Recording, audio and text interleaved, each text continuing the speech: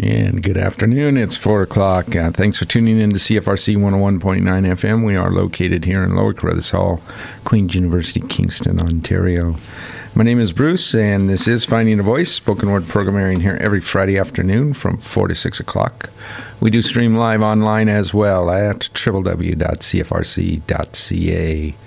And coming up on the show today, in the first hour from a January 23rd book launch event at Novel Idea Bookstore, you'll hear Gary Geddes reading from his latest book, Medicine Unbundled, A Journey Through the Minefields of Indigenous Healthcare.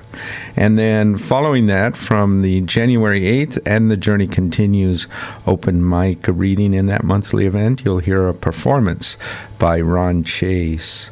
In the second hour, continuing with that January 8th and The Journey Continues event, you'll hear readings by Jean R. Main, Octavian Zara, Rob Watson, David Malone, Michelle McTagg, and Colleen Lyons and Sarah Emtige. This first, though, the usual hourly announcement, occasionally some poetry, spoken word, or music played on this show may contain strong language, but all is played in its entirety with content unedited to honor the creative integrity of both the author and the piece. I believe I'll have just a bit of time at the end of each hour today to share a few calls that are quickly expiring or coming up at least, and also a number of events that are going to happen over the course of the next few days or maybe even a couple of weeks, depending on how much time I have. Up first, though, from a January 23rd book launch event at Novel Idea Bookstore, you'll hear Gary Geddes reading from his latest book, Medicine Unbundled, A Journey Through the Minefields of Indigenous Healthcare. Again, here is Gary Geddes. Oscar, do you want to say anything, or should I just leap into it? I have nothing to say, except that your name is Geddes. Geddes, yes. I explained that it's not Geddes, but Geddes, like lettuce and not shreddies. You know? Yeah. If you wanted me to say something, you should have. There is something rather sad about the notion of a head of lettuce. Anyway, it's great to be here on the Huron-Wendat and Haudenosaunee territory, and I feel honored to be here. Also, it's great to be in Kingston because I have some old friends here. One of whom is here tonight, Elizabeth Green, right there. Yeah, we were in graduate school together in Toronto, and both of us end up being writers, which is that a tribute or something to be condemning U of T for? Well, I think that's not surprising. All English majors write. They just need to be encouraged to come out. Yeah. Well, I want to talk to you about Medicine Unbundled. It's a strange journey I've been through for the last decade, for the first 5 years of the last decade. I was doing research into human rights abuses and trauma in Africa for a book called Drink the Bitter Root, A Search for Justice and Healing in Africa. And it was exhausting. It was really painful to hear the stories that were being told there. And so I decided, as I was trying to write this book and figure out how do you take painful information like that and share it with people without them, the eyes glazing over from overkill or running out looking for a razor blade. And it's a line of Jean-Paul Sartre came to my mind. He said, no matter how terrible the material, you have to present it with an essential lightness. It was such a great statement, but it was also a real challenge to try to figure out how to do that. And so in the process of trying to write that book, I decided I needed a break. So my daughter had just started working for Indian Affairs, and she said, well, let's go to the TRC Commission hearings in Victoria. And it turned out to be quite different. It was a bit of what they call a busman's holiday. It was more of the same of what I was doing. I got there. The first person I heard speaking was Joan Morris, and she is a Songhees elder, a very persuasive and dynamic woman who had only one vocal cord, so her voice was tiny, but her message was anything but tiny. And she said to this large audience at the Empress Hotel, and that's an example of Indigenous humor, having their TRC hearings at something called the Empress Hotel.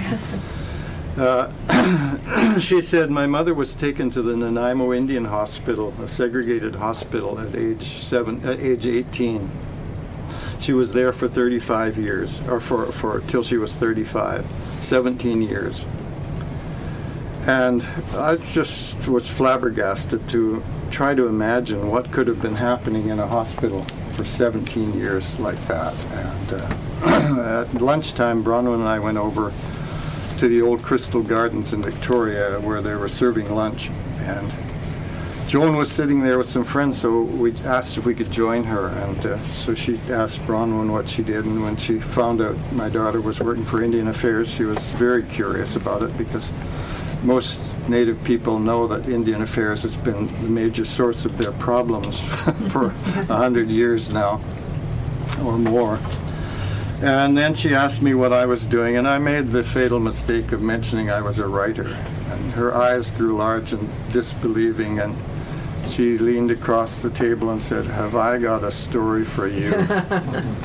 And my fate was sealed. I did not want to go from African atrocities to I thought I'd seen everything in Africa, but I had a lot to learn when I got working on Indigenous health issues. So Joan basically mentored me, and it was quite a challenge for both of us. I thought, I'm an academic, I can do this book in a couple of years. I do all the research and writing, and I sent 100 emails out to band councils. Didn't get a single reply. And I said to Joan, what am I doing wrong?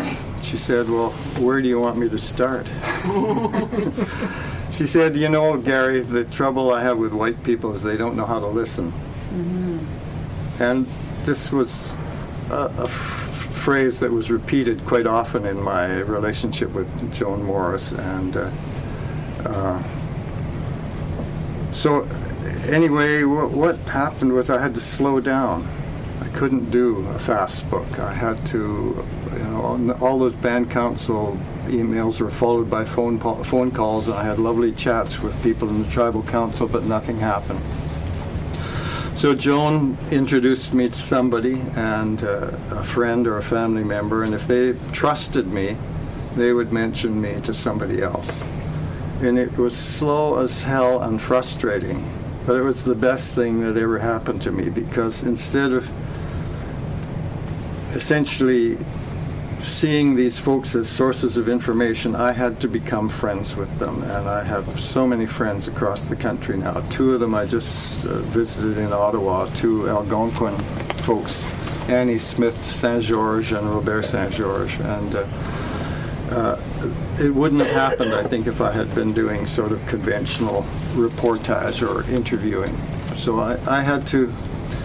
Well, what I learned basically and quickly was that word of mouth is the only way to conduct that kind of research, because it's the only way to establish the kind of trust that makes the sharing of stories possible.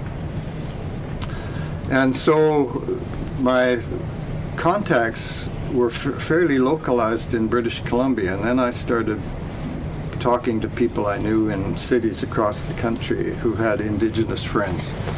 And that's how it began to expand from the Nanaimo Indian Hospital to the Charles Camsell in Edmonton, and then hospitals in Saskatchewan and Winnipeg, and farther as far east as Montreal. I didn't have a chance to do that kind of research in the Maritimes.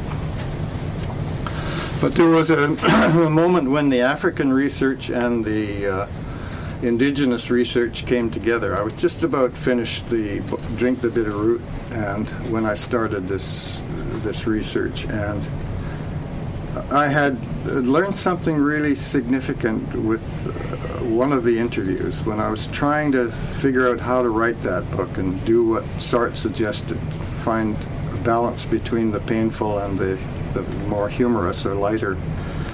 I remembered an interview with a woman named Nancy. She spoke no English, but she had an English name.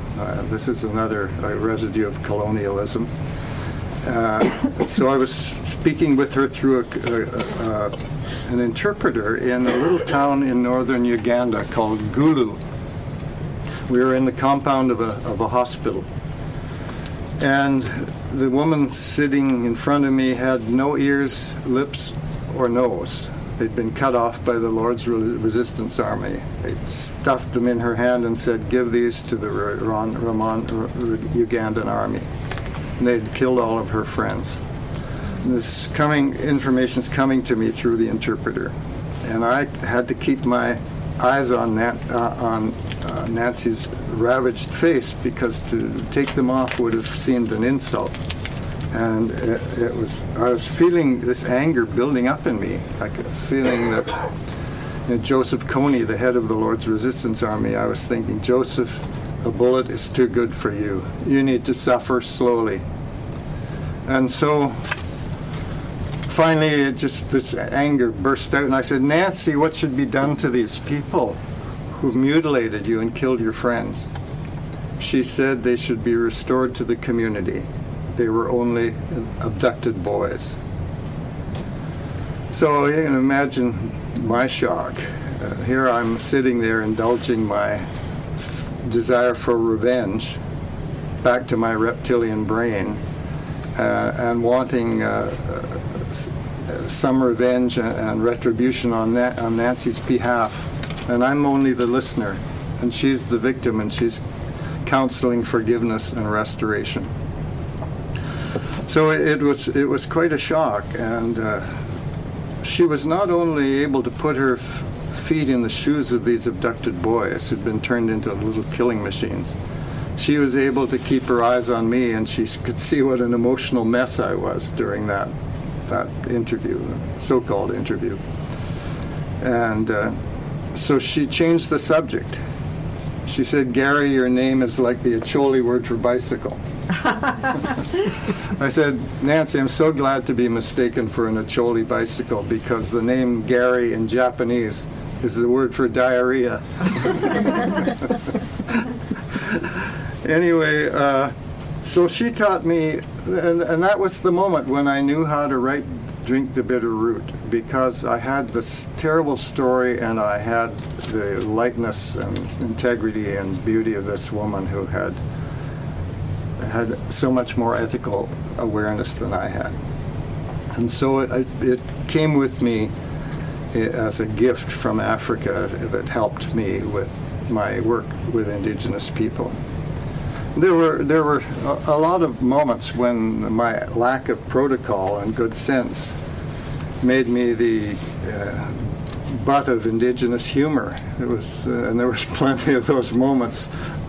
One of which took place up in Whitehorse. My wife and I, in order to afford to do these interviews, we prostituted ourselves as writers by writing to people and saying, can you invite us to do a reading? She's a novelist and I'm a poet, so people would invite us, and then I would use most of the time for interviewing elders wherever I went. And so we had a few moments off during this trip, and we went into the Kwanlin Dun Cultural Center in Whitehorse, a beautiful new cultural center right along the Yukon River. And the young Indigenous woman was taking this group of about half a dozen people around, explaining the artifacts. And my eyes fell upon that's not a good phrase. Your eyes don't fall upon anything. Anyway, my eyes found this beautiful little rowboat that had been handmade, and I'm a boat nut, so I got looking at this rowboat, and I asked the young woman a question that I knew was absolutely stupid as the last word dropped out of my mouth. I said, do people in the north here use steam to bend the wood? Well, as far as I've learned, there's only two ways to bend wood, and that's steam or hot water. And she knew that, of course. She looked at me, and there was a sort of awkward pause, and then a little smile appeared on her lips, and she talked to me. She said this as if she was talking to a 2-year-old. She said, "You have to talk to the wood to make it bend." It was a new mantra for me, like Joan's comment about learning to listen, because, you know, it was clear she was making fun of me, but it was also clear, as Joan said, start listening for the subtext, start figuring out what's behind people, what people are saying, give them credit for more than a sort of superficial comment. And for me, it was as if she was saying, we've been talking to you guys for 200 years. It's time that you started to bend a little bit. And so that was one of the countless moments where Indigenous humor taught me so much. Told me not to take myself too seriously. That was certainly a good feature of that. Let me bounce out for a moment and talk a bit about the way this book has been received.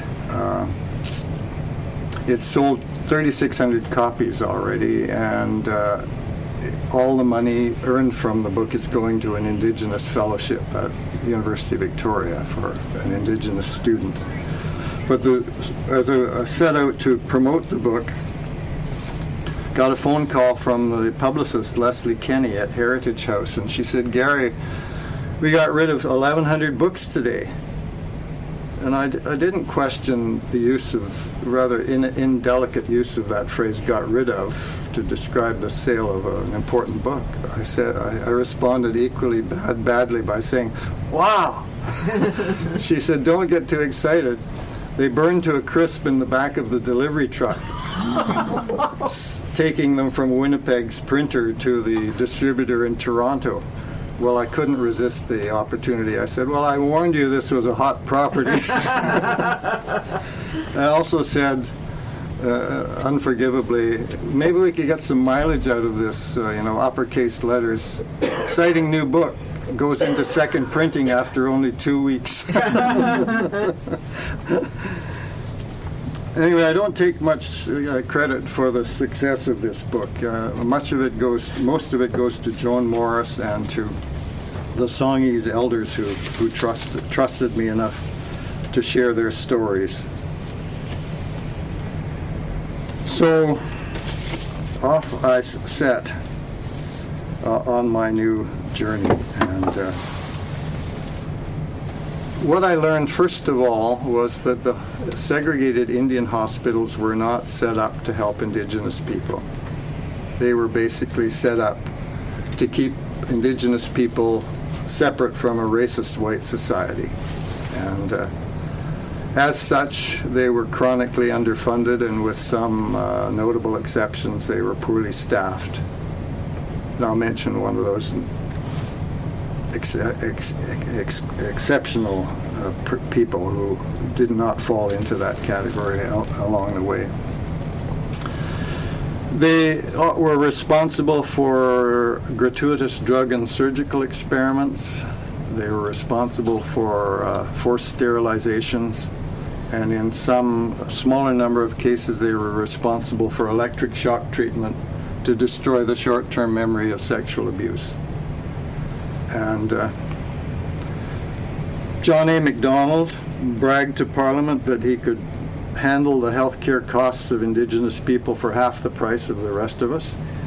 And he also bragged to Parliament that he was keeping the Plains Indians at starvation level to save money. So the policies brought the great chiefs, Poundmaker and others, to their knees begging for food on the prairies. These brilliant warriors and spokespeople were brought to their knees because of that kind of systemic racism, which is still with us in a lot of ways.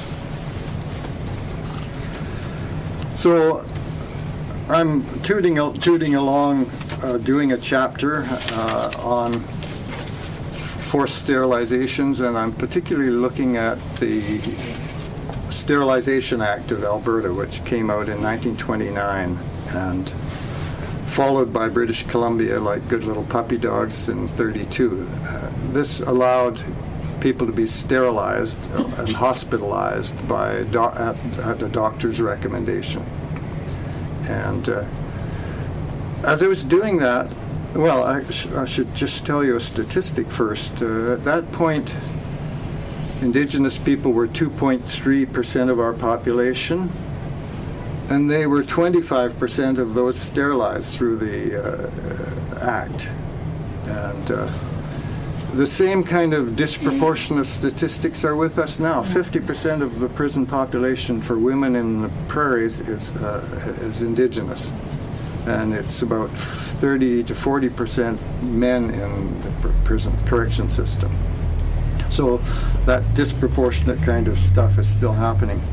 So I was doing the work on that chapter and trying to figure out what to say in that chapter, and I got an email from a woman named Yvonne Boyer, a Métis nurse. She had been a Métis nurse, and she went on to do a law degree. When I met her, she was chair of Indigenous Health and Well-Being at the University of Brandon, the Prairies, Manitoba. So there was one line in the email. It said, "Gary, it's still happening." And then there was a hot link for me to go to, and it was an article from the Saskatoon Star-Phoenix, where a woman named Brenda Pelletier had been bullied by the doctors and nurses into signing a sterilization agreement. She was pregnant, and they were encouraging her not to have any more children. She had been a young woman with a lot of baggage and had ended up with her first 2 children in the care of her grandmother. And she had got her act together again and was pregnant and was looking forward to having a couple of kids, starting her career as a mother again. But these people thought they knew better for her, and so she signed this document. On the delivery table, she said, "I've changed my mind. I can't go through with this." And they said, "Well, it's too bad you've signed the paper. You have to go through with it now. Besides," they said, "it can always be reversed." She woke up with the smell of her own flesh cauterized, and she knew it wouldn't be reversed. And so that's the kind of stuff that's been going on. You'd be glad to know that a lawsuit has been brought against the Saskatoon Hospital for their involuntary or forced, encouraged sterilizations, and a larger lawsuit has been brought against the Canadian government for the segregated Indian hospitals. I think there are a number of writers who've been working in this field that are really important. Maureen Lux from the University of Trent, I think. Trent or Brock, I think it was Brock. She wrote a book called Medicine That Walks about the treatment of the Plains Indians. And then James Dashik has written a book about the prairies as well. I'm trying to remember the title. It's just slipped my mind. Clearing the Plains. Clearing the Plains. Marilyn.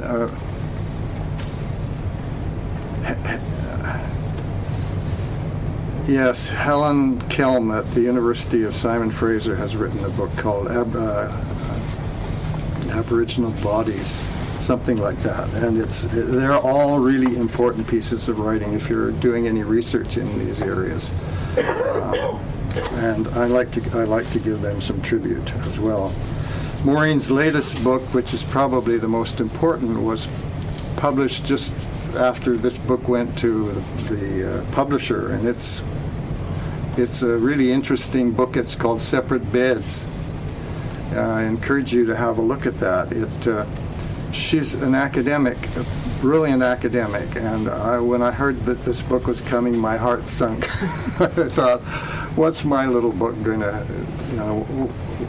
what's it going to contribute when it's going to have to be there alongside Maureen Lux's book. So I sent it to Maureen and I said, what do you think of this book? Should I go ahead with it? And she wrote back and she wrote some beautiful comments about it. And she said, I can't, as an academic, do the kind of research you've been doing, interviewing. I need to have hard information that has more attachment to documents. And so she had gone through all of the correspondence and government documents relating to health issues that she could find, and she's written this brilliant book. So she said our books will be complementing one another, and she had the grace to write a blurb for the back of the book for me, which was better than I deserved. Anyway, it was a lovely thing to happen. My friend Joan Morris, to get back to where we started, went to the Nanaimo Indian Hospital while her mom was a patient there. She was taken in at age 2. All her toes were broken. She discovered later from a doctor she'd had these problems with her feet, and the doctor said, how did your toes get broken? And it must have happened when she was in the hospital. She was strapped to a crib. She was subjected to long needles for unknown, we don't know what was pumped into her system during that time. And it was pretty clear that there were drug experiments going on constantly. Her friend Belvie Thomas from the Cowichan tribe in Duncan was there as a patient at the Nanaimo Indian Hospital. She was a feisty kid. One of the nurses decided to break her spirit by keeping her in locked up in a closet for an entire day. They kept her in. They didn't want children to move around. They didn't want to have trouble with kids, looking after kids, basically. So they put them in body casts with just enough absent plaster that you could pee and so on. And she was sexually abused with that body cast on. So the stories are legion. Mary Murray Allison, a Gwich'in woman from the Northwest Territories, remembers almost dying of loneliness in the hospital until one nurse took pity on her and took her up to the other ward so she could see her mother in a bed through a glass partition.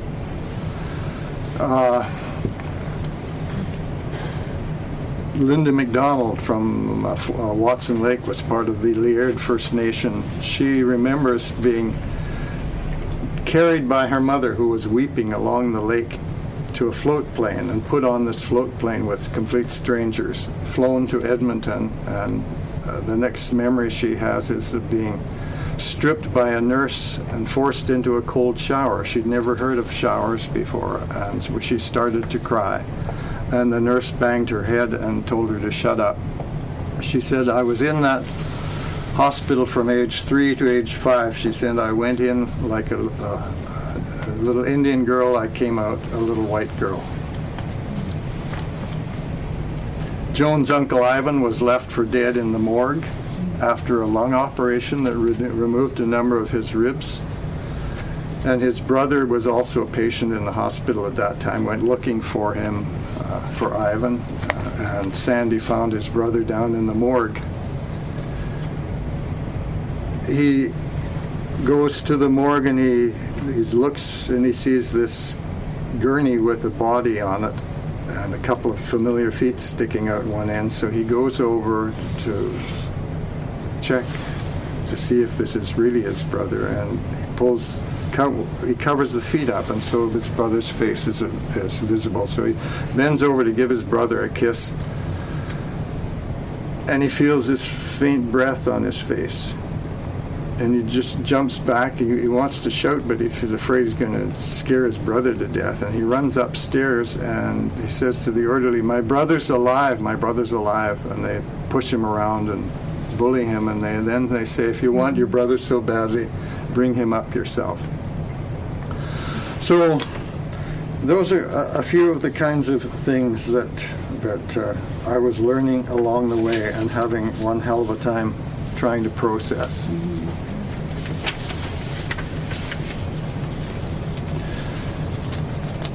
I asked I'm often asked by people why I wrote this book, why I spent 4 years writing it and another year trying to promote it. I've done 51 talks about this book in Canada and the UK.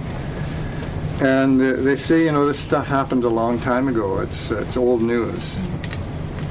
Well, there are lots of questions about the impact of trauma on our genetic code. They call it epigenetics now, and it's becoming a pretty common belief that trauma impacts the DNA. It adds another something to it, and so that we end up with that trauma, with being born with some of that trauma.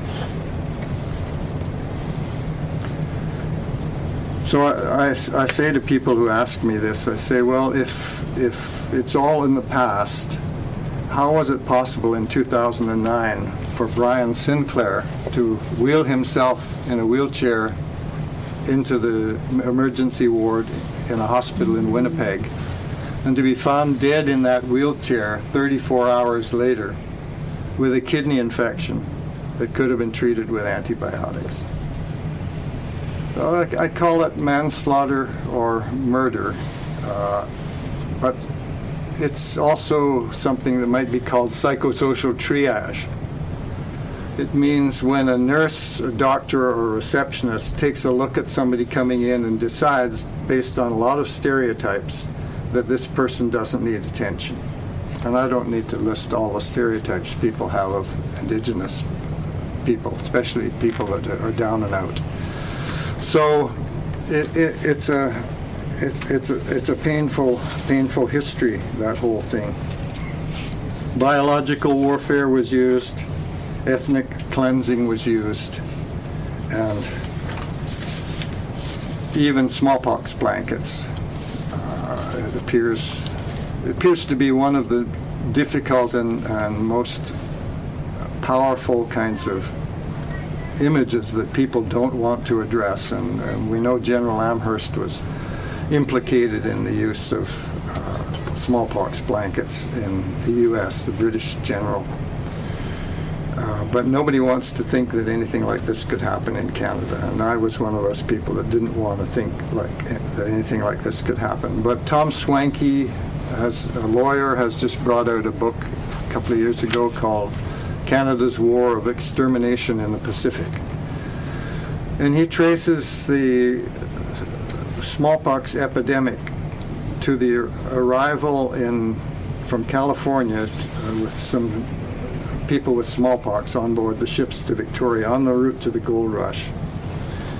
And it appears from his research that Douglas took advantage of that, and he infected a number of people with the kind of vaccine that would make you infectious but you wouldn't die. It meant that anybody who got in touch with you would die, but you wouldn't die. So a group was sent up from Bella Coola up towards the trail towards the goldfields, and 2 of them were dropped off at every village, and everybody died in those villages. And at some point, the 5 chiefs discovered what was happening, and they decided that they would stand up and fight, and they killed several white people. There was a huge kerfuffle. They were eventually tricked into coming down to Victoria for a trial to discuss all of this. They thought that it was going to be resolved through discussion, and when they got there, they were tried and hung, 5 of them. Now, I have no idea whether this version of what happened by Tom Swanky is accurate, but I have a feeling it probably is, because the Douglas administration had an anal fixation. They were very meticulous about every detail. And the only 2 years that there are no records whatsoever are the 2 years of the epidemic. And so you don't know whether the Douglas administration removed those, eliminated those records, or whether later governments, fearing litigation, did the same thing, or did it instead. So what do we have to do? I think we have to change the national narrative. Canada is not the peacekeeping nation, number one destination of the wretched of the earth. It's the source of some of the greatest wretchedness at the moment, and still polluted water, inadequate housing, missing, murdered, and Aboriginal women. We actually exterminated the Beothuk Indians in Newfoundland by driving them from the coast and their food supplies. The remainder were shot. The last one was Shauna Dithit. She was kept as a museum piece in Newfoundland and died of tuberculosis. When General Cornwallis put a price on scalps for Mi'kmaq people, the number of Mi'kmaq on contact was 200,000. 1 century later, there were 20,000. And in this century, there were 2,000. So that gives you an idea that we can't be self-righteous anymore and pretend we're any different from the Spanish and the Americans and all that's been going on with indigenous populations. And we can't hang on Lester B. Pearson's Nobel Peace Prize anymore and call ourselves the number one peacekeepers of the world. We're the number one bullies in a number of senses. Doesn't mean I don't love this country. It means that I love it enough to try to tell the truth and come to terms with it myself. I like a quotation from Herschel Hardin, a political scientist and playwright from Simon Fraser University, who published a book in 1958, a long time ago, called A Nation Unaware. And it's a brilliant book. I encourage you to look at it. It's mostly about French-English relations, but the comment that is so relevant here is that, oh dear, how does it go? Creating a simulacrum of innocence is only a way that colonials have of avoiding their condition. It pretty much covers the ground. And I agree with him, and I agree with Carl Jung that maturity is only possible in the individual or in the society by acknowledging and coming to terms with our dark side. And we definitely have a dark side that needs to be addressed in this country. Is that about it, Oscar? I've got a couple more things. Maybe I'll just give you a couple of the lighter moments here. When I was in Whitehorse, I also met Roger Ellis. He was a friend of Linda McDonald's, and we had dinner in a restaurant called the Ribbon Steak, and it was a sort of Quonset hut. It had started its history in Whitehorse as a coffin factory, and it ended up being one of the best restaurants in the Yukon. Anyway, he said, you know, I was struck by lightning twice within seconds, and my insides were starting to melt. They sent me by plane to Edmonton, and I woke up in this bed. There were 5, I could hear doctors talking. There were 5 of them, and said that they were all dressed in white. I didn't know whether I was in heaven or what. He said, but the gist of what they were saying was, this guy's toast. How long do you think he's going to last? So he said, I managed to get enough strength to get up on one elbow, and I said, shit, you guys are supposed to know what you're doing. Get me somebody who does. And so anyway, they called in Dr. Romanowski, and Romanowski stuck needles in him and drained off all the poisons. He said I looked like a colander. And he said, so a few years later, I went back to the Charles Camsell Hospital in Edmonton, and I said, I'd like to speak to Dr. Romanowski. The woman hardly looked at him, just noticed he was an Indigenous person, and said, he's not in, he's busy. So Roger sat down, came back 10 minutes later. Could you call Dr. Romanowski for me? And she said, no, he's on rounds now. And she hadn't checked anything at all. So after 2 or 3 more times like this, he realized that he was never going to see Dr. Romanowski. So he said, let me tell you something. I'm going to be here all day. I'm going to make such a nuisance of myself, and I'm going to, create total havoc here. If you don't call Dr. Romanowski and at least tell him that Roger Ellis is here, I'm going to give you a really rough time. Well, she could have called security, I suppose, but she did call Dr. Romanowski. She put down the phone. She started calling Roger Sir. And the elevator door opened. Dr. Romanowski came out, and when he had one look at Roger, he burst into tears, and they just had a huge hug. And so there were some good things happening, but it's an important story, and it really needs to be told. And I just hope that you'll share this information with people that you meet along the way. So I'm open to some questions if we have time for that. Or comments like, hey, don't quit your day job, that sort of thing.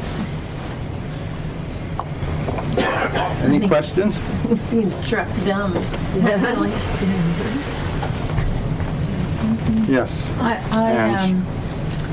So Gary, I don't know if it's before I read your book. I think I was CBC's always on at our house, and I was listening to something, and I remember just being in the kitchen and hearing this story, and my heart just sort of fell into the floor, because I thought, what else are we going? What else don't I know, and what else are we going to have to learn about? What else am I going to hear about?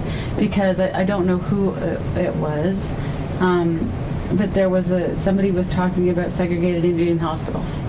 And here I am thinking that I'm making a real effort to learn and read and try to find things out and know things. And somebody's talking about this whole other element that I had no idea about. And then it was this, the summer after that I just happened to stare at the cover of your book and read it. And it's just... I'm so glad that it is out there, because it's a whole other side of the story that I had no idea of when I considered myself somewhat informed or trying to become informed. Well, thank you for sharing that. Ange is responsible for me being here because she met Joan Morris in the bookstore. Joan was in there making sure they had copies of this book, and they had a discussion about that. And it's great to be here. It's been a challenge for me. It still is a challenge. Talking about it is hard to do. And people ask, what can I do personally? And I say That's one of my questions. What can we do? You have to come to terms with that yourself, because I can't offer those answers. But not everybody can spend 4 years or 5 years the way I have trying to find out these answers. But a good start would be to read all the 94 recommendations of the Truth and Reconciliation Commission hearings. And that wouldn't take you more than a couple of hours thinking about them. And they have all sorts of good suggestions for that kind of thing. The government said when they came in that they would really work at following those recommendations themselves, and a little bit is happening, but not nearly as much as we'd hoped for.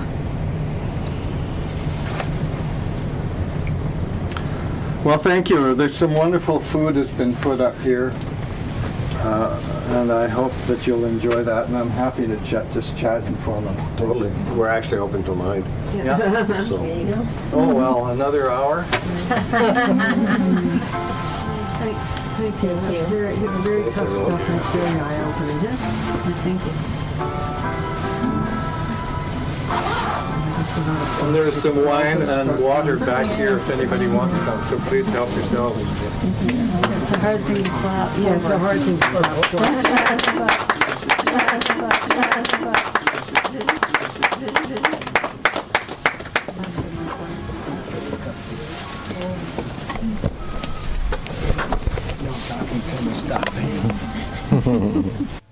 And you just heard from a January 23rd book launch event at Novel Idea Bookstore.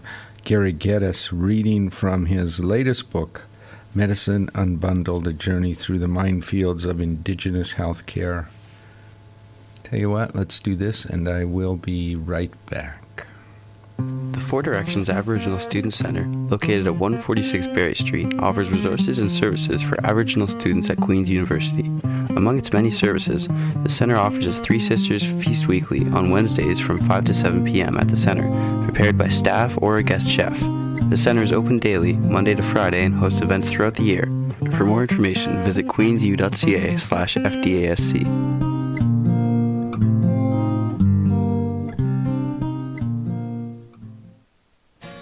Friday evenings at 6 p.m. here on CFRC, listen to Saltwater Music, a show covering all musical genres from the East Coast of Canada.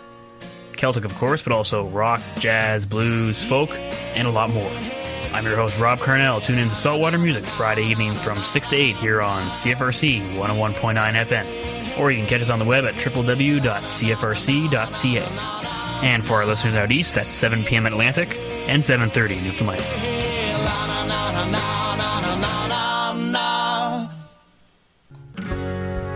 Walk Home is one of the services provided to you by the Alma Mater Society at Queen's University. Walk Home is a completely confidential and anonymous service where students will pick you up and walk you to any location within our extensive boundaries. We are located in the Lower Cayley of the John Deutsch University Centre.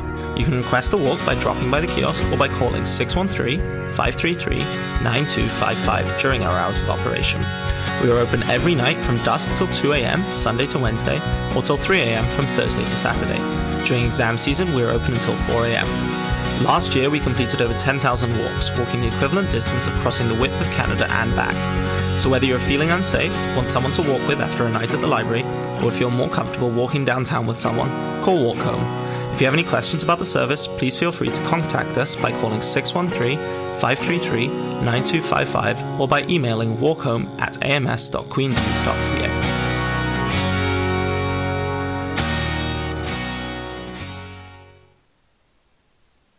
My name is Stefan Andrusiak. The program is called Nasha Kasha, Thursday mornings at 11:30 on CFRC 101.9 FM right here in Kingston. In Slavic and Jewish cuisine, kasha is any grain boiled in water or milk. Kasha is warm, nourishing, and just a little bit messy, not unlike life itself. The show is about Canadian roots, which, in my case, are Ukrainian. Nasha Kasha travels to bring you stories about everyday lives lived remarkably. Nasha Kasha, a Ukrainian almanac. Happy to be a part of the menu on CFRC 101.9 FM, listeners-supported, campus-based community radio in Kingston.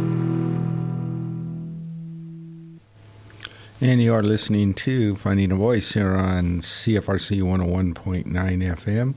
We are located in Lower Carruthers Hall, Queen's University, Kingston, Ontario. My name is Bruce, and here every Friday afternoon from 4 to 6 o'clock. We do stream live online as well at www.cfrc.ca. And tell you what, let's move now into and just open it up. We're going to begin readings and performances from the January 8th and the Journey Continues open mic reading series, a monthly event. And up first, here is, you can hear a performance actually by Ron Chase. First, let's bring up Ron Chase.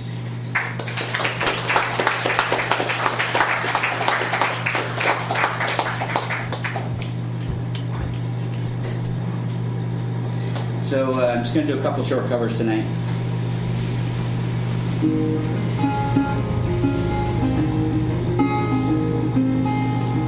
If today was not an endless highway, if tonight was not a crooked trail, if tomorrow wasn't such a long time, lonesome would mean nothing to me at all. And only if my own true love was waiting, and I could hear her heart softly pounding, only if she was lying by me would I lie in my bed once again.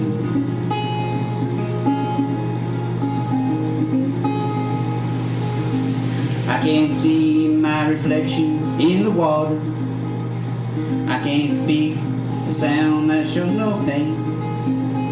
I can't hear the echoes of my footsteps or remember the sound of my own name. And only if my own true love was waiting, and I could hear her heart softly pounding, only if she was lying by me, would I lie in my bed once again.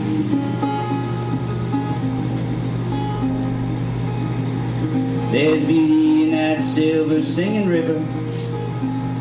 There's beauty in that sunset in the sky. None of these and nothing else could touch the beauty that I remember in my true love's eye. Only if my own true love was waiting, and I could hear her heart softly pounding, only if she was lying by me, would I lie in my bed once again.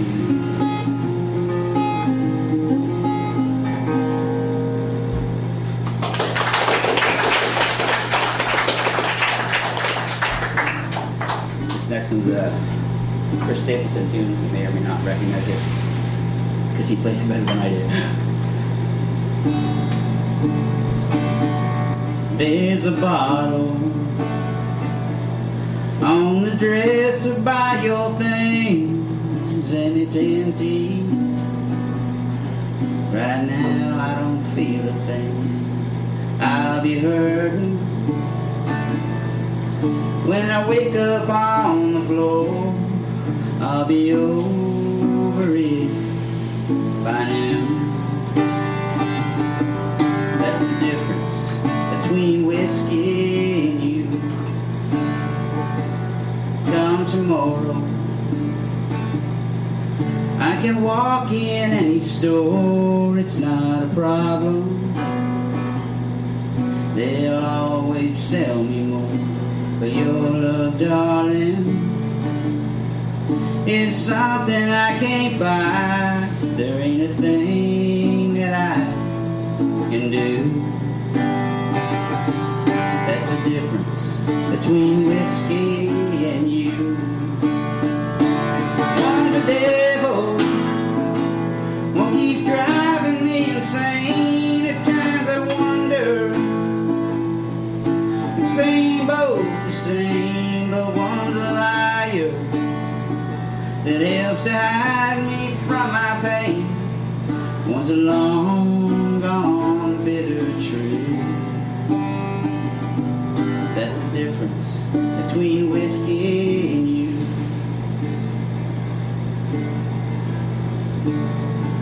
I've got a problem, but it ain't like what you think. I drink because I'm lonesome, and I'm lonesome because I drink. If I don't break down and bring it on myself, it'll hit out of the blue. That's the difference between whiskey and you. One the devil won't keep driving me insane. At times I wonder if they ain't both the same, but one's a liar that helps to hide me from my pain. One's a long gone bitter truth. That's the difference between whiskey and you. Oh, that's the difference between whiskey and you. Thanks.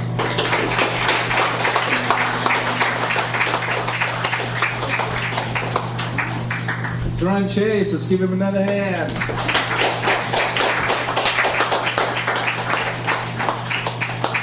And the next one, I'm not blaming you, right? And kind of cut myself off there. But anyway, you just heard Ron Chase from the January 8th And the Journey Continues open mic reading in that monthly series held at the Elm Cafe. I do have now a few minutes here to share some calls for submissions and some upcoming events. Don't know if we'll get to the events yet, but try to get through some of the calls for submissions.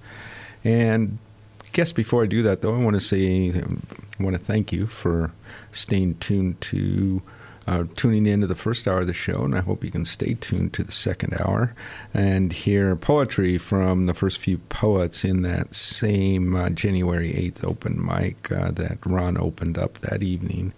And I do want to thank you for having tuned in. And so you've been listening to Finding a Voice here on CFRC. My name is Bruce, here every Friday from 4 to 6 o'clock. And we do stream live online as well, www.cfrc.ca.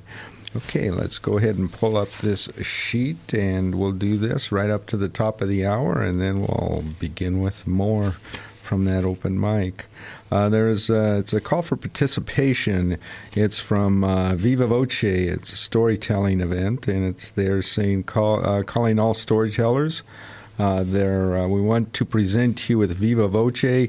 Wonders is their theme, and that's produced by Blue Canoe Theatrical Productions. The event will take place on March 28th, but there is a March 9th, so that's still a week away, but not that far away. It's March already, for crying out loud. So their Facebook notice says that the call is open. The application deadline's open until 6 p.m. on March 9th.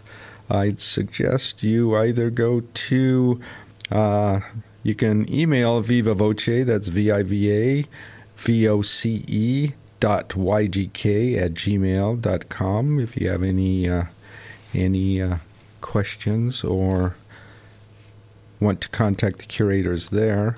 You can find more information on Viva Voce at www.bluecanoetheatrical.com/Viva Voce. Would take you to more information about it.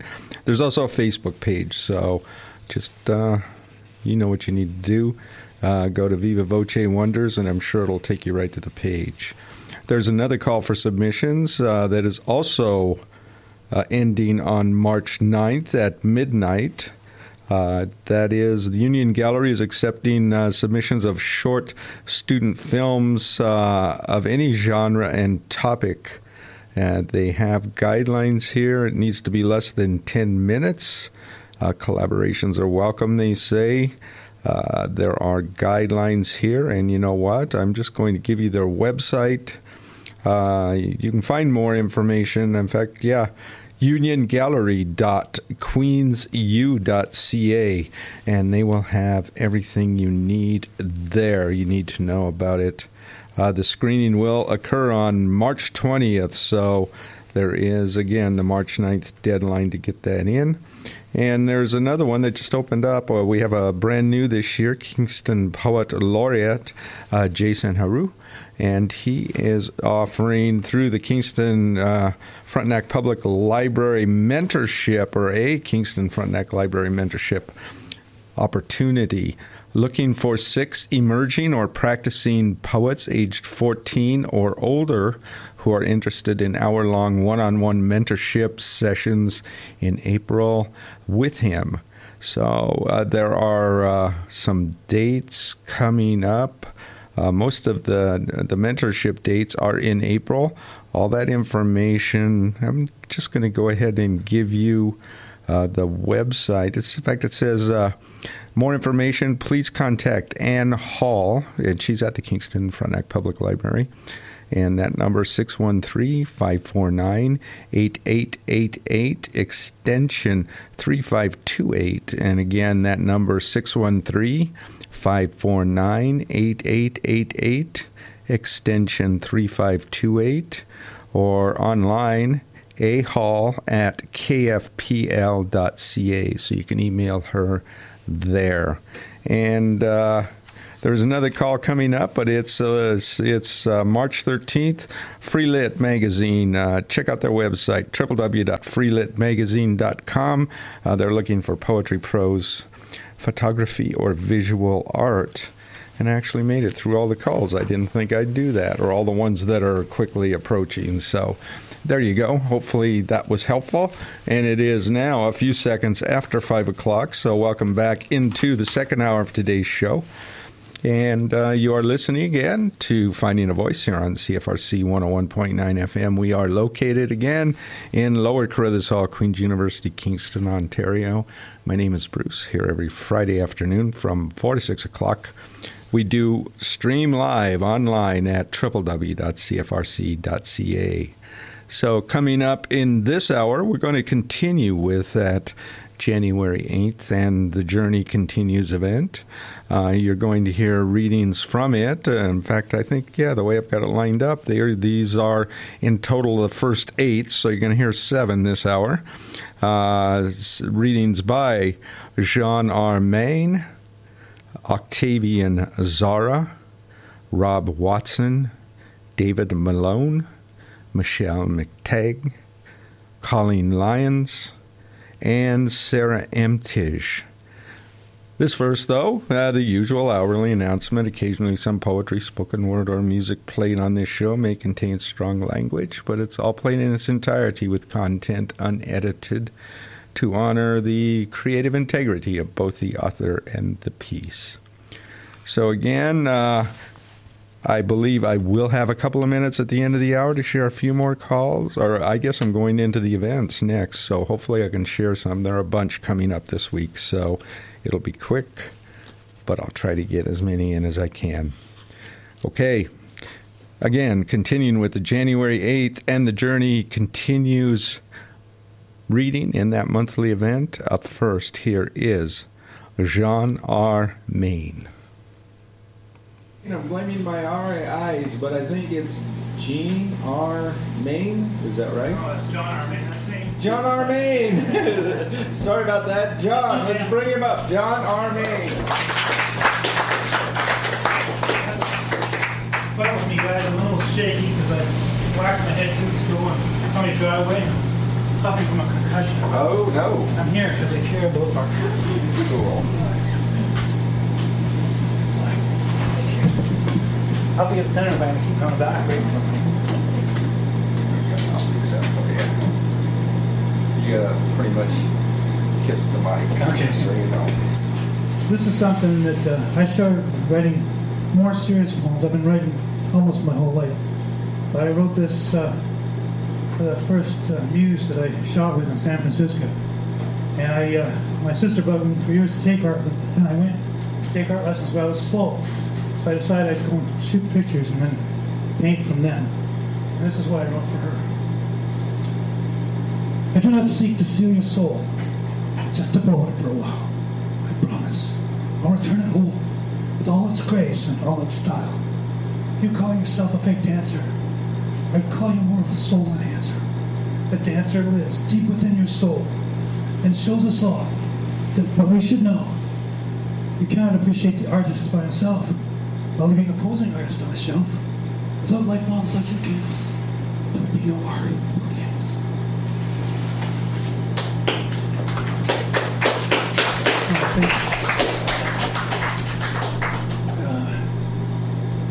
Okay, this is one I wrote for. All these poems pretty much are all written for muses. I've got lots of others, and maybe one day you'll hear them, but not tonight. This is Muses Night. So this one was it's pretty simple, but it really speaks to how I felt about this muse. You are beauty, you are art, you are soul, and you are heart. You are what drives my artist's brush. You are what makes others hush. You are shown on gallery walls. You are hung in great halls. You do what others cannot do. You are a muse, the perfect you.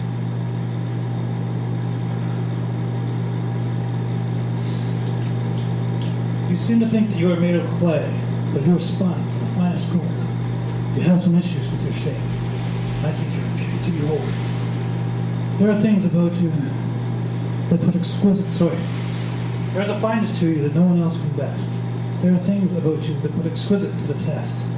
I tell you now, from the very depths of my artist's heart, it is not the nude of you, but the you of you that makes you the finest art. I think that's what I can do for tonight, guys. Sorry I'm so emotional. Thank you.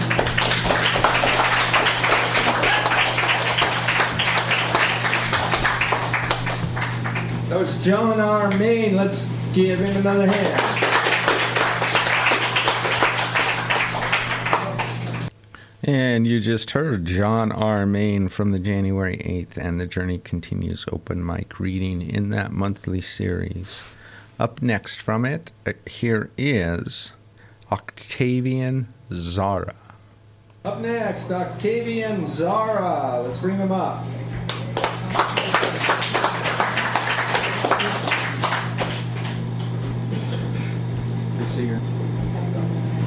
Is good? Anyone can hear me? Hi. So hi, my first time doing this, so I'll do my best.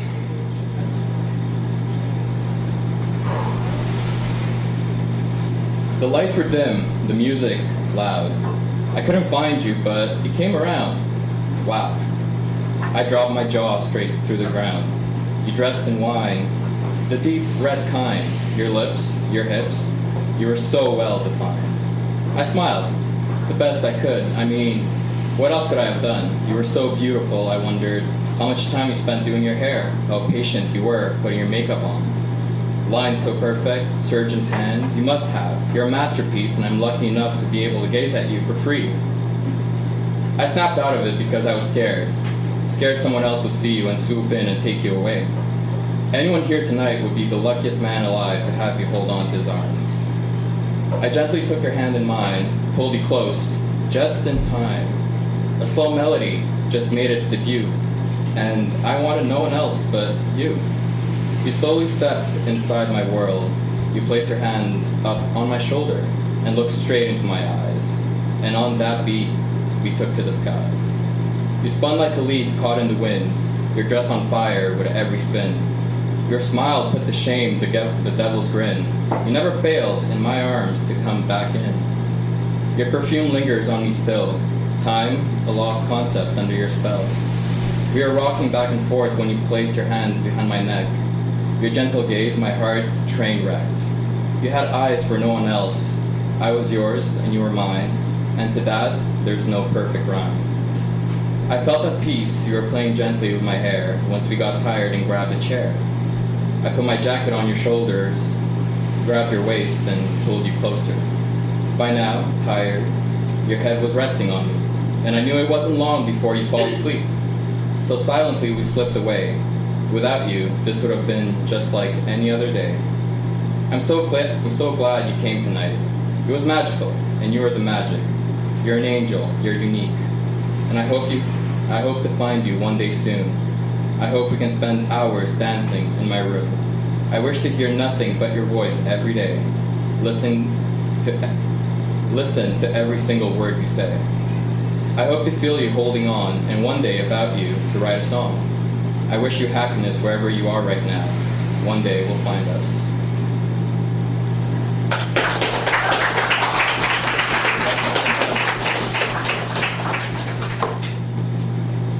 This one I wrote like ages ago.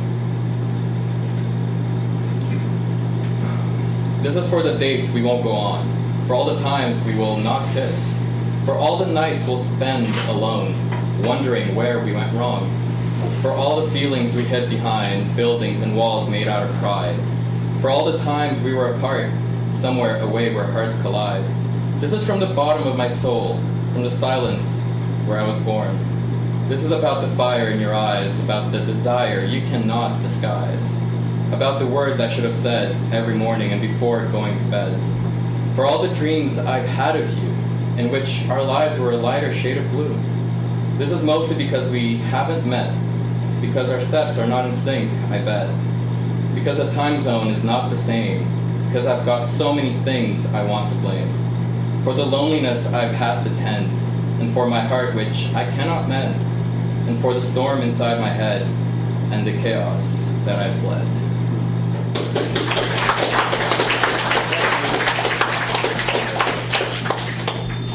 Thank you very much. That was Octavian Zara. Give him another hand.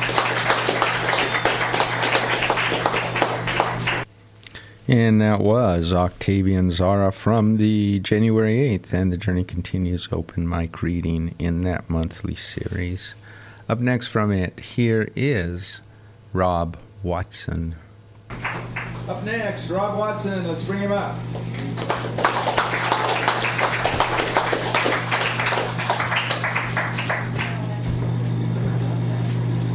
Okay, hello everyone. I'm going to start with it's just a short poem. Okay. Stars shine into us. The fire, nuclear, soaring solar flare in and out of itself is shimmering down here as we witness dawn. Is the spread of this firelight onto another part of this earth needs you, O great orb of divine might. You can burn us down here or just send enough radiation to feed the flowers, and we feed on them. Thus your soul enters us and all the animals know you, just as we do here. You are in the darkness of the morn. Illuminating the horizon is an illusion, and here we paddle, here in a canoe we are silent before your rapture. The sky is slowly glowing, the reverse of the gloaming, somehow just the same, so murky. Every day you are here, rising or falling in the dim, as we paddle, then glide away.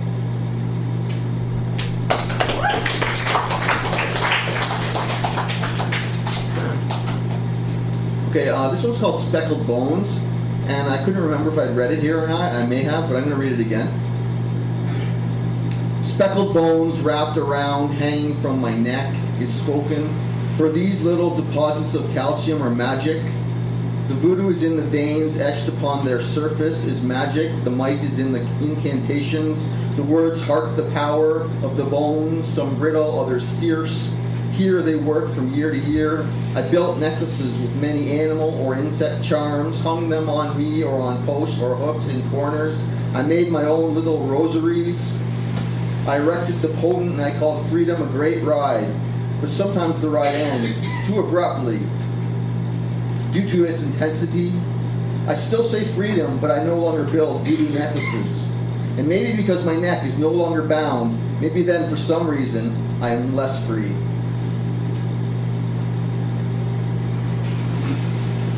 It is called Murmuration. They are dancing before our eyes in a formation in the air, a startling murmuration, all are following, all are leading, and once a storm they swing erratic. If no crazy pressure, they fly in unison. At one with broken wing in an attic, a child takes care and none the wiser. At first the secret is not even such, and then the adults discover. A stray flew into some glass, a window knocked out, a wing on the mend. They go dizzying only like a pool of locusts, though without destruction. They go drifting by and don't notice the few that streak away, the ones that have had their day. This is the last one. It's called Calling. A fjord in the soul. We dive there. A matter of cold, clean water holding spirits dance. There we go often to know each other. And time's beautiful winding down. A procession into the future we go. Places and persons we grow into. We know more each time we come back. We are dazzled. Each time we come back, we know more of the truth. We know more of the heavens, more of the universe calls to you and me. The universe calls to you and me through water.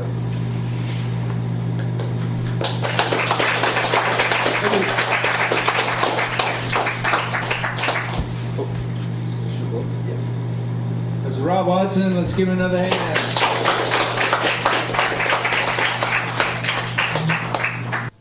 And that was Rob Watson from, again, the January 8th and The Journey Continues open mic reading in that monthly series. And again, held at the Elm Cafe.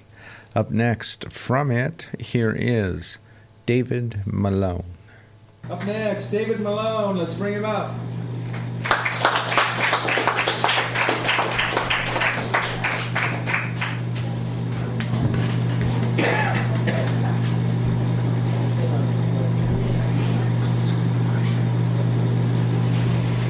Thanks, Bruce. I'm going to start with a poem tonight called The Weathered Doorpost.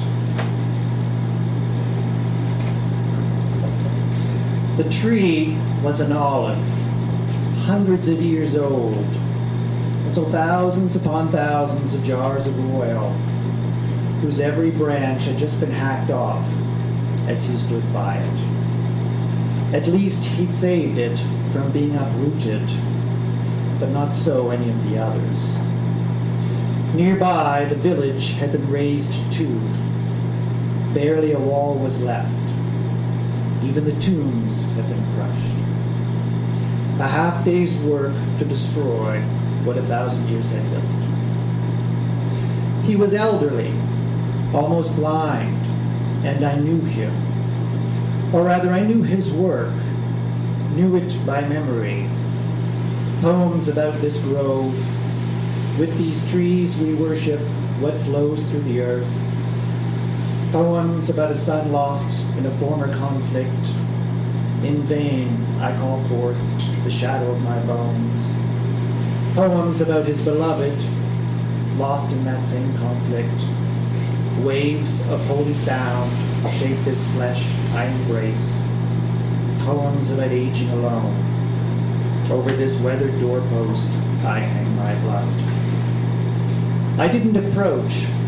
With him you never did. But as I looked, I asked, what does a poet need? Can one write without a home? Seeing him stand amidst all that was left of it, I thought no.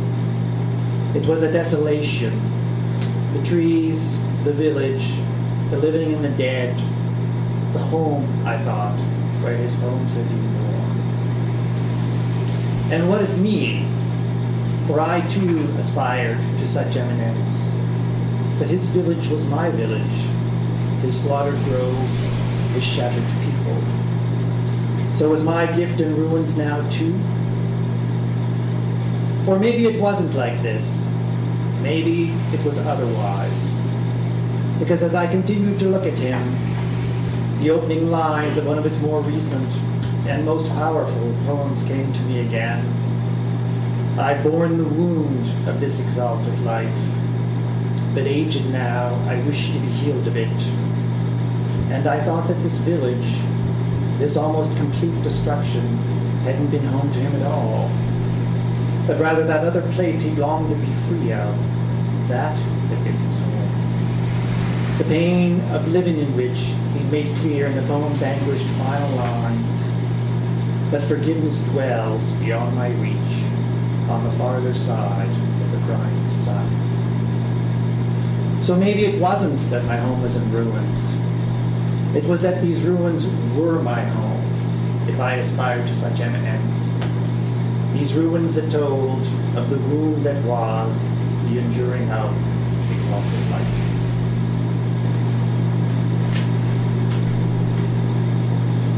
This poem is called Impotent Witness. The year of the ice storm, I lost half my limbs. For the other trees about it was the same, or worse. Many of my companions died. Under the weight of the ice they couldn't stand, and made of much harder wood than I, they couldn't bend either. I'm thankful I survived, but my wounds have never healed. Season after season I bleed out at the points of tearing. And I wonder if, when people walk past, they know how exhausting the pain of these wounds is. Or when stopping under me, they consider the grief I feel at the losses I suffered from that ice. My limbs touch no one now, no one of my kind. There never was another pine about, nor of the young maples whose reddish leaves I loved and who, I know, struggled at first in the shade I made, which I felt badly. But what is a tree to do? We can swing our limbs and shake our crowns, but we are rooted to the spot for which we rise. We're not trees otherwise. But this deep-rootedness is also our weakness. Under that torrent of ice we could do nothing. Not I, who was partially crushed by it, nor those who were wholly so. What terrible cries there were that night. What terrible thudding. I can't forget. I think even if I'd not suffered myself, I would suffer yet for having been witness to it. Do we rise solely for this?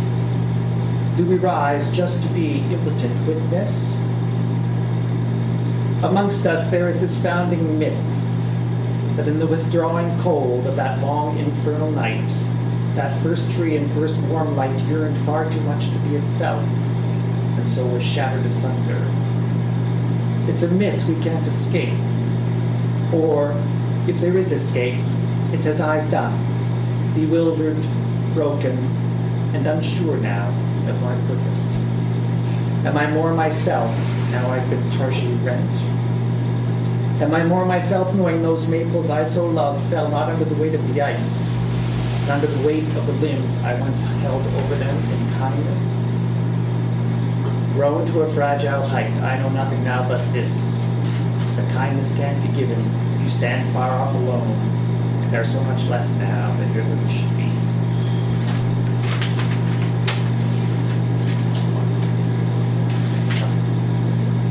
This last one is called Wounded Radiance. It's about my father and his wife who's been dying for quite some time now.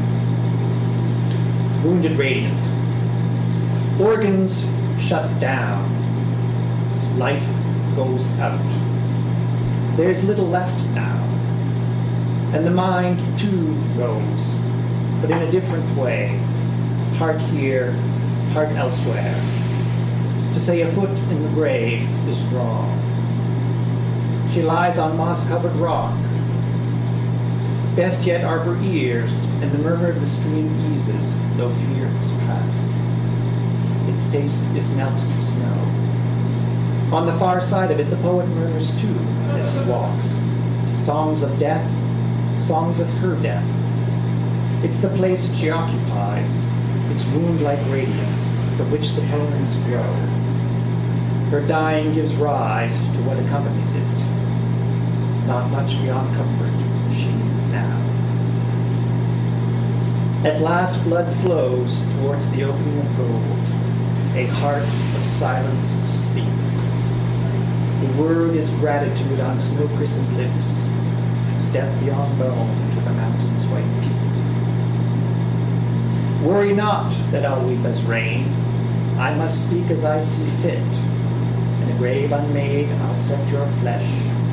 With broken stone, I'll carve your name. Your thoughts take shape as never before. Morn and eve, I see them clear. Some I take into my hand to use as kindling for the fire. Once alight, they rise as smoke. I watch them go beyond my reach. A tear seeps out this empty palm. I don't know what it means to be. Even you seem to know when the stream flow stopped. Did you think, as did I, that snow had died? Or was it our earth bent in lament? You can see with its arms it's ready to receive. So go now, go, slip away from life.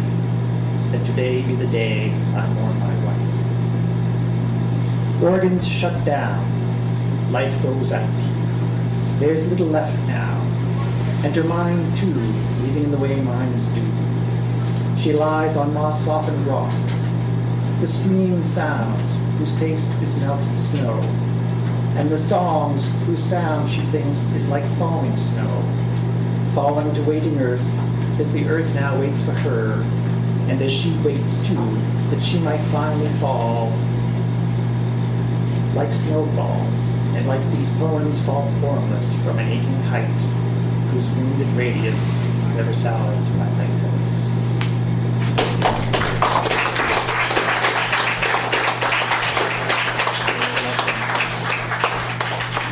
David Malone, let's give him another hand.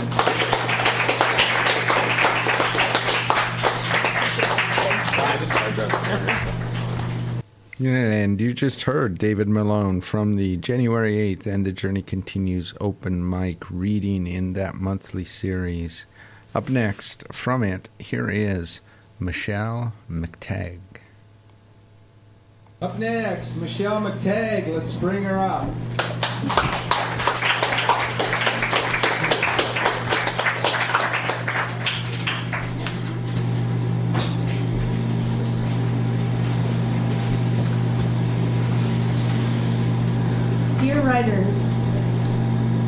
written that your heart-capturing and soul-defining pieces are faded into the silence of the audience, where we embrace every word. We are moved by what you have written, validating and becoming of a certain taste that is so different for each writer. We listen within, nature's themes passing through your lips and into the world. I'm so tempted to jump at a line that resonates within me, into which there's a lapse of devoid memories. How I met the floor and danced to the scenes, while within the realms of madness, I become accustomed to the ways of my own testimony and rhetoric. At times I am immersed in depth, which fades, but you help unlock what is there within souls that make up the masterpieces of the world. This collection is a tale of love and sadness, into which we escape into, and madness is the coming of reflection. We love into the abyss of tangled feelings that speaks of our heart's intentions. There's a statement that calls upon strangers to fall, always from the heart. I am so grateful to be among you. Right on. Freedom, I thought away. Lost in pages, the scroll of judgment. Naked in the eye of the beholder, she falls to her knees. Taken by a blunt knife, dragging across his cheek, he becomes bare to her. On the grapevine hung a picture of a child, a shadow of creation. And through his creation I breathe. The air hangs steel yellow and stained, but even so it is a gift. Lit in flames to the blackened muse that holds the breath of life, I am tied to a line into which our lives are hung like linen from lustful nights. I hear his voice heading to the world in my shadow, and I am broken.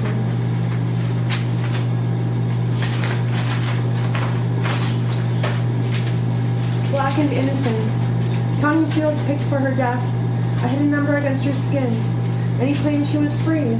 But as she prayed, she forgot the words, and women with their drew out angels from under the carpet, but are mistaken for dust. Laughing in stitches that burst, stained she lost her heart to the floor, and fell at the servant's feet. She knelt and peered into his window. She gazed into his eyes, and they were gone. Feeling sand upon the shoreline, soaking through the heaviness against your soul of a once dry and perfect imagining of eternity. And the sand is to be counted, with his racist footprints and figures above us that hold still amongst the stars. And the tide washes our skin with salty waves that if we drink in, we will fall together for the last time.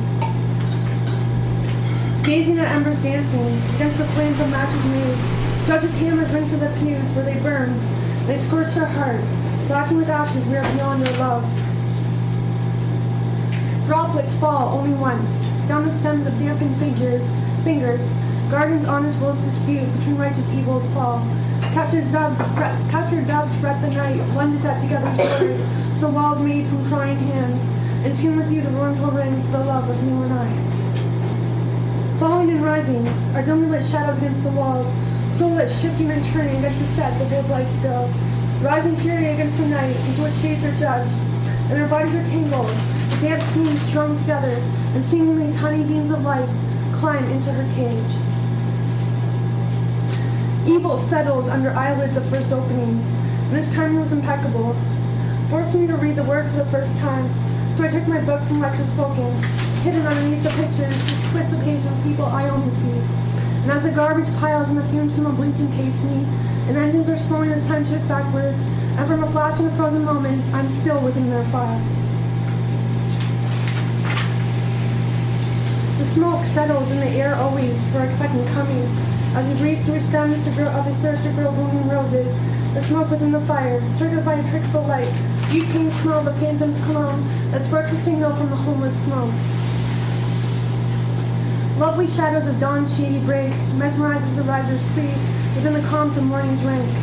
Waking to twilight sliding between dreary red streaks of sky's magnetic fields, magnetic and countless comings that extinguish fixed and sporadic dreams. Still within the silence, the dreary specks of rains drop, as thirsty widows wait for the next falling.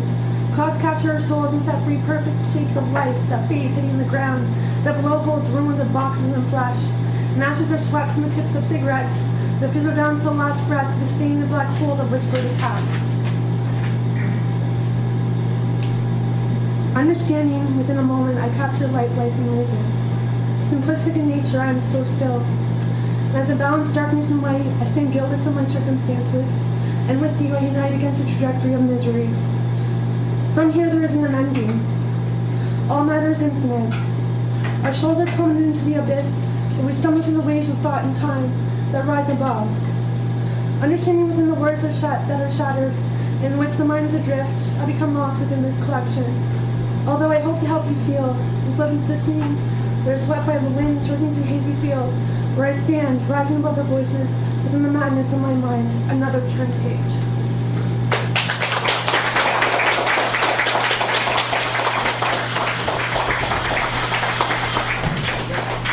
Michelle McTagg, let's give her another hand.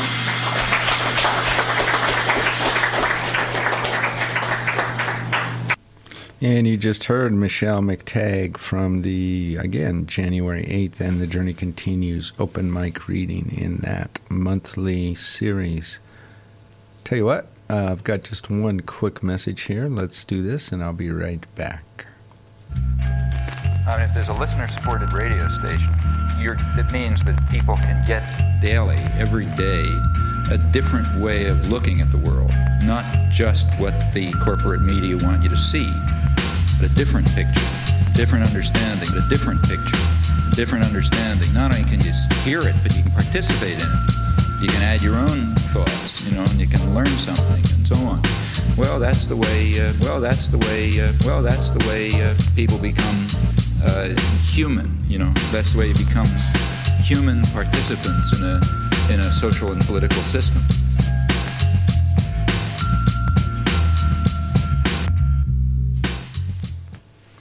And again, you are listening to Finding a Voice here on CFRC 101.9 FM. We are located in Lower Carruthers Hall, Queen's University, Kingston, Ontario. My name is Bruce, here every Friday afternoon from 4 to 6 o'clock.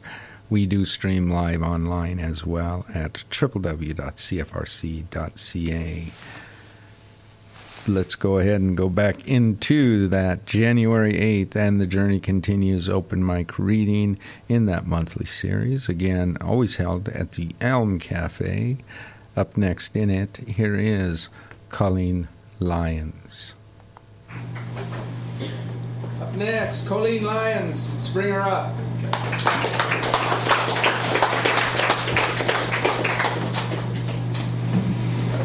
Chug the mic, so... Thanks. Yeah, I noticed it's a quiet mic. That's okay.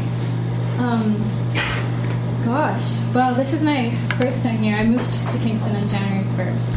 I actually moved upstairs to the apartment above this building. So thrilled to discover there's a coffee shop below, and also thrilled to discover that it holds these poetry nights, because poetry is my life. So I'm going to be here a lot, but I'm going to break the ice tonight with a really crazy one. Just going to give you the craziest, most cryptic piece that I have. My style has been pretty personal over the last couple of years, and I haven't really performed for the audience, but just more for myself. So it makes sense if you were to read it off the paper, but not if you're just an audience hearing it for the first time. It's not going to make sense. So let it just blast you with feeling, hopefully. It's called Fiasco.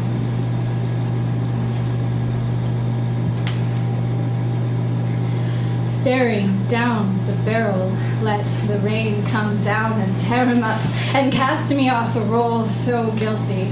Be weak and be filthy. And I commence, we've crossed the terrace of the minuscule and scarce, breaking hearts without a nod. Here's the ceviche of the gods. And sober, we toss swords, rile up, it is ignorance. We've given enough to our scarred bodies sore. We've given a run for our separation, diligence ignored. We are one to recover a chore. It is fun, we grovel weakly, that we play a put-away game, that we echo the solid shame of our fists melted in gore. It is good, we've got nothing, just one defeat to the next, just one feast to be wed, where's the beauty and more? And I cease to impede on my meaty lone ribeye, as I die inside time and time again on a die, as I cry bleakly, it's over, then I jump up and sigh into your arms like a double-ringed clover, alive in my eyes is the side that settled down to the rhythm of anguish and murder, the colder, truth is it's nothing to stop over center, you'll learn as I soften and you will grow older. and I will die often, and you will on smolder. You'll guess, and at rest you will give up and shoulder. Limp, you'll release your guilt and resistance. Oh, you won't understand, but you'll be glad to know her. And you'll hold my hand as I command a bolder way to begin and be rich roller coaster, but you'll be bewitched as I was at the entry way and the gate. It's been alive for centuries. One more day till I brave and I praise elementary waves, unenslaved by my bad habits. Then see, we'll shimmy our own bodies up at the sky. Oh, tonight I looked up how to survive being buried alive. What am I supposed to do with this life inside of me? Let it out like art to dry, like summer willow leaves that pull the ardor from the sky, cascading down to sodden creeks and poison ripples of the well with rotten vines when winter sleeps?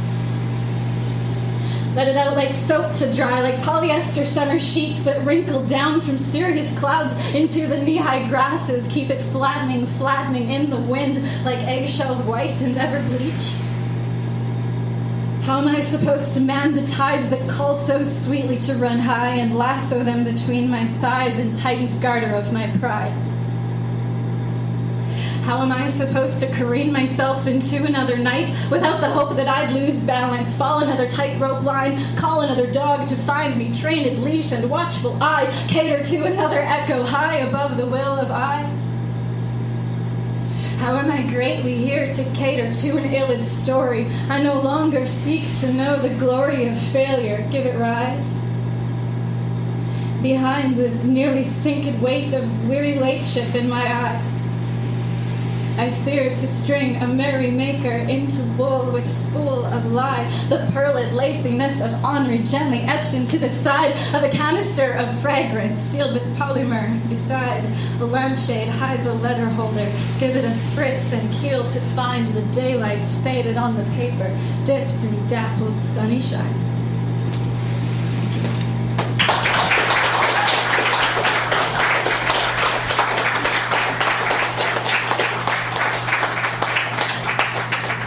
Colleen Lyons, just give her another hand.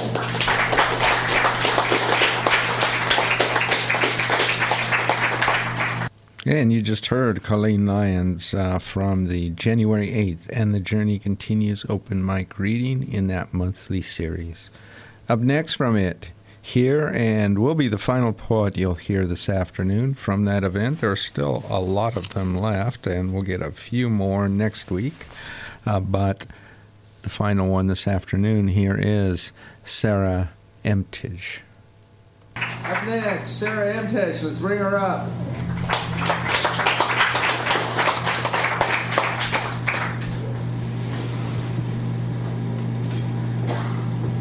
Sorry, I skipped right over your name. Earlier. Oh, okay. So I wasn't just miscounting. No, Thank you for remembering sorry. me.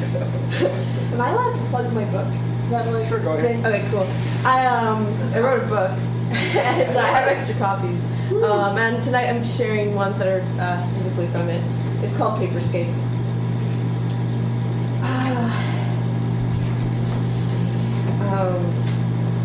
So paper is a major theme, and including most of the ones that I'm going to share tonight.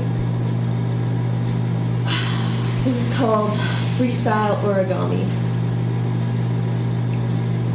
Freestyle origami is an open-ended art. No one knows where it will take them from the flatland at the start.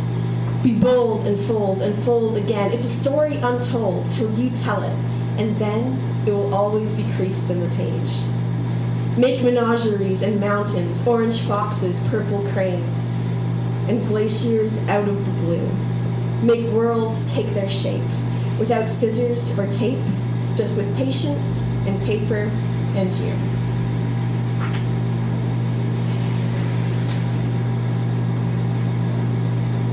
I work in libraries and kind of worked in records or archiving types of stuff. And that's partly where I got the concept of this. It's called archaeology and archives. Archaeologists unearth the past, while archivists lay down the day, in a conversation built to last the test of time and slow decay. In ages old, the pages fold and wait to be peeled back, revealing long-forgotten gold of a different time and track. Waking up the mysteries, laying down the clues, dusting off the libraries that were bound and shelved brand new. Alexandrian cartography, papyrus pictographs, the archivist records a joke and the digger-upper laughs. So when I shelve the records of this present day and age, I wonder who I'm talking to through the ever-living page. Thanks.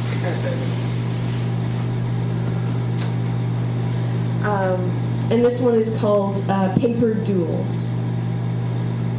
Paper dolls duel, not with swords, but with letter openers and staple guns, for injustice that just can't be ignored among flat-flippant fellows too noble to run.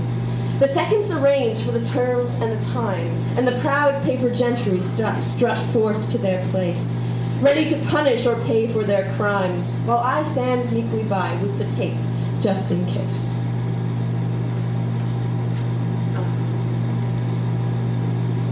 And one last one is called Night in the Library. At the time of writing this, I wasn't yet working in an actual library where normal people came to, so I was thinking of it more as a patron of libraries. And so with that in mind, I definitely do not recommend the action suggested in this poem. And it's not something I could actively encourage, given my role in working at libraries. I would actually readily discourage it. But it was a fun idea at the time. A friend of mine and I were imagining it, and we'll go with that. What would happen if we happened to remain when the regular frequenters make a train for the door, when the shadows lengthen long among the chatter and the throng at the circulation desk? Beep, beep, beep, and all the rest. When everything's checked out and powered down, if we were stealthy and we strayed to a corner and we stayed out of sight to remain in the silence of the books, overlooked in the shelter of the shelves, mischievous and as merry as the elves. And if we stashed a pack of snacks and things to bring along for the lingering, dried fruit, check. Beef jerky, check. Flashlights and batteries, check and check. What then in the den of the lions and their letters, once we're locked in the paper dragon's lair? Shall we feast on the pages like the bookworms that we are, making castles with the shelves and comfy chairs? Would they find us in the morning in a large print paper nest, open volumes for our pillows, like a couple armadillos, sleeping snugly on an open treasure chest?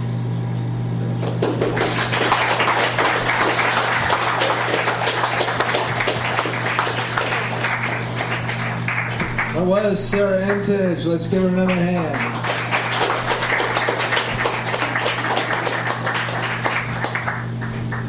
Sorry, Bruce, okay. And you just heard Sarah Emtage from the January 8th and the Journey Continues open mic reading in that monthly series. And as I already mentioned, although it seems like there's a lot of time left in this hour, a number of the readings that evening were long enough that I was afraid I wasn't going to get another one in today. So I've only prepared these, and also a bit purposely, too, because there are a number, I can't remember, something like 8 events coming up in the next week or so. Or I should say 8 or so events coming up in the next week. And so I wanted to give everything a bit of a shout out and wanted to allow ample time to do that. I know and I do have a number of recorded things I need to air at the end of the hour, so this gives me maybe about 10 minutes, and it seems like a long time, but when you're sitting here talking, it goes by pretty quickly. So what I want to do first is, in case I haven't done it already, I should say, too, I should mention that this open mic that we came into today for the first time, all the way back from January 8th. There are still about 15 or so readings. I did kind of mention that. I didn't have the exact number. 15 or so readings from that event to air, and we'll work them into don't think I can. I know I won't get them all in next week's show, but next week and the week after, I think I am planning on also airing another book launch that was recorded in January, I believe, as well. But I want to get that. Could have been February. Anyway, there'll be another book launch next week and aired here, and also more of these open mic readings. And so I guess I want to thank you for tuning in today. You have been listening to Finding a Voice here on CFRC 101.9 FM. And again, we are located in Lower Carruthers Hall, Queen's University, Kingston, Ontario. My name is Bruce, here every Friday afternoon from 4 to 6. And we do stream live online as well at www.cfrc.ca. I do try to work this in before I get into the events, because I'm not looking at the clock, and the next thing I know, I've looked up and there isn't time to do it. So I do also, before I get into the events, just remind you that each hour of the show, each week, this show will be uploaded to my blog space for it shortly after I get home. And you can find it at Finding a Voice on cfrcfm.wordpress.com, and it will remain there for 4 years as well. This show is also a podcast, so if you go to the Facebook page go to the website for the radio station, again, same, www.cfrc.ca. You'll get information on how to access the podcast. So let's go ahead and just jump into, I think I've got the right page here. Yep. Let's go ahead and jump into a number of events coming up. Beginning tomorrow, there will be Kingston Arts Council is offering a grant writing workshop featuring Norma Garcia. It says here Norma is an arts administrator, grants consultant, and independent filmmaker. And the goal, I'm not going to read the full blurb for these because there won't be time, but it says to, if you want to come, to learn how to improve your grant applications in this 3-hour interactive grant writing workshop. And that will be happening tomorrow, Saturday, March 2nd, from 1 to 4 p.m., at the TET Center in the rehearsal hall there. TET Center is located at 370 King Street West in Kingston. If you want more information, www.artskingston.ca, and then you can just slash KAC-events, and then again slash, should take you right to the page. Then, because you've been hearing from it, the next In the End, The Journey Continues open mic reading series will be held on Tuesday, March 5th, and again at the Elm Cafe. The series is the first Tuesday night of the month event. Doors open at 6:30, and readings start shortly after 7 o'clock. The event runs until 9:30. The Elm Cafe is located at 303 Montreal Street, which is right on the corner of Montreal and Charles. And the Kingston, another event here, Kingston Frontenac Public Library is hosting the latest in there. This is a live series. In fact, they call it KFPL Live, and it's their monthly speaker series. This month, they have titled Breathing Rooms, Indoor Plants for Well-Being, and Allison Shannon from Sun Harvest Greenhouses in Glen Burnie will talk about how to make the inside of your house a little more spring-like when it's obviously not spring-like outside. So that's going to also happen Tuesday, March 5th at 7 p.m. Going to be held at the Kingston Frontenac Public Library at the Isabel Turner branch, and that's located out by the Cataraqui Center. I'm sorry, I don't have the address here. Apparently, I did not type that in. So anyway, you can look it up. Just go to www.kfpl.ca, and you can find it in events as well there. And then also, not here in Kingston, but not that far away, in Tweed. It's their first Tuesday night of the month poetry series. It's coming up March 5th, and it's called The First Tuesday Muse. This happens at the Tweedsmuir Tavern in Tweed, and the event runs from 7 to 9 o'clock at night. So, and then we also have another event coming up the night after. Just checking time here. It looks like we're okay.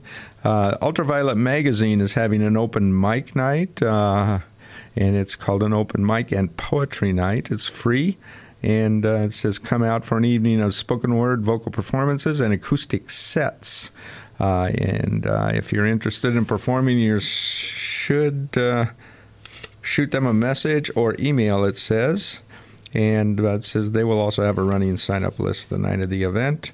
Ultraviolet is a 22-year-old magazine devoted to creative arts, prose, poetry, art, photography, graphics, music, etc. And again, this is going to happen Wednesday, March 6th from 6 to 8 p.m. at the Union Gallery, which is on the first floor of the Stauffer Library, right here at Queen's University. Their website, www.ultravioletmag.com. And, I'd check that out first. It also has their email address there, I'm sure, if you want to contact them. Then on Thursday, these are all happening night after night here, which is kind of typical once we get into the busier times of the year. We have a bookstore reading going to happen Thursday, March 7th at 7 p.m., and it's in celebration of International Women's Day. The title of it is Mysterious, Magical, Murderous, Mystical. And in it, 4 Anana authors read in celebration again of International Women's Day. They are Lisa D. Nicolaitis. I'm sure I stumbled over that, and I'm sorry. Mary Lou Dickinson, Elizabeth Green, and Ursula Flug. And they will read from novels that range from Murders in Distant Lands, Murder in Downtown Toronto Church, to Healing and Beyond, and also one post-apocalyptic gathering on Mount Shasta in California. Again, that is going to be held at Novel Idea Bookstore, located 156 Princess Street, and Thursday, March 7th at 7 p.m. And let's see. I think I pretty much made it through all of next week's list. Well, that's pretty cool. And I do have about a minute and a half or so. I'm going to go back to calls for submissions and see if we've got something else coming up fairly quickly. Pardon me while I kind of page backwards here. I might have mentioned, but I didn't go into the detail I did with the others, but Freelit Magazine has a call deadline of March 13th, so it's outside of this upcoming 2 weeks, or upcoming week, and they are a bi-monthly online journal. They're looking for submissions of poetry, short stories, essays, and other prose, photography, and visual art. Each issue is thematic, but encourages a loose interpretation of theme. The call is out now for the next issue, and the theme for the March issue is law, and it does have a March 13th deadline. So for submission guidelines, updates, access to past editions, announcements, and other info, please check out their website, and it is www.freelitmagazine, all one word, .com. And with that, I do want to thank you for tuning in to the show today. Again, you have been listening to Finding a Voice here on CFRC 101.9 FM. My name is Bruce. I'm here every Friday afternoon from 4 to 6 o'clock. We do stream live online as well at www.cfrc.ca. And I hope you can stay tuned. Coming up right after this show is I guess I should say, 2 hours of East Coast music in a show called Saltwater Music, and that is hosted by Rob Carnell. again, that will happen right after some recorded messages that I do need to get to the air because I didn't really play any throughout the show other than the one. So I want to... So anyway, I hope you can stay tuned for 2 hours of East Coast music in a show called, I don't know if I mentioned it, Saltwater Music, hosted by Rob Carnell. Again, that will happen right after these messages. And I want to say thanks again for tuning in today. I hope you enjoyed the show, and I hope you have a wonderful weekend and then week ahead, and hopefully this weather we had today is somewhat indicative of a change in the weather. So again, thanks. This podcast is produced in collaboration with CFRC.ca in Kingston, Ontario. CFRC is located on traditional Anishinaabe and Haudenosaunee territory. Infrastructure support for the CFRC podcast project is provided by the Queen's University Faculty of Engineering and Applied Science. For more information or to get involved in podcasting, visit podcasts.cfrc.ca.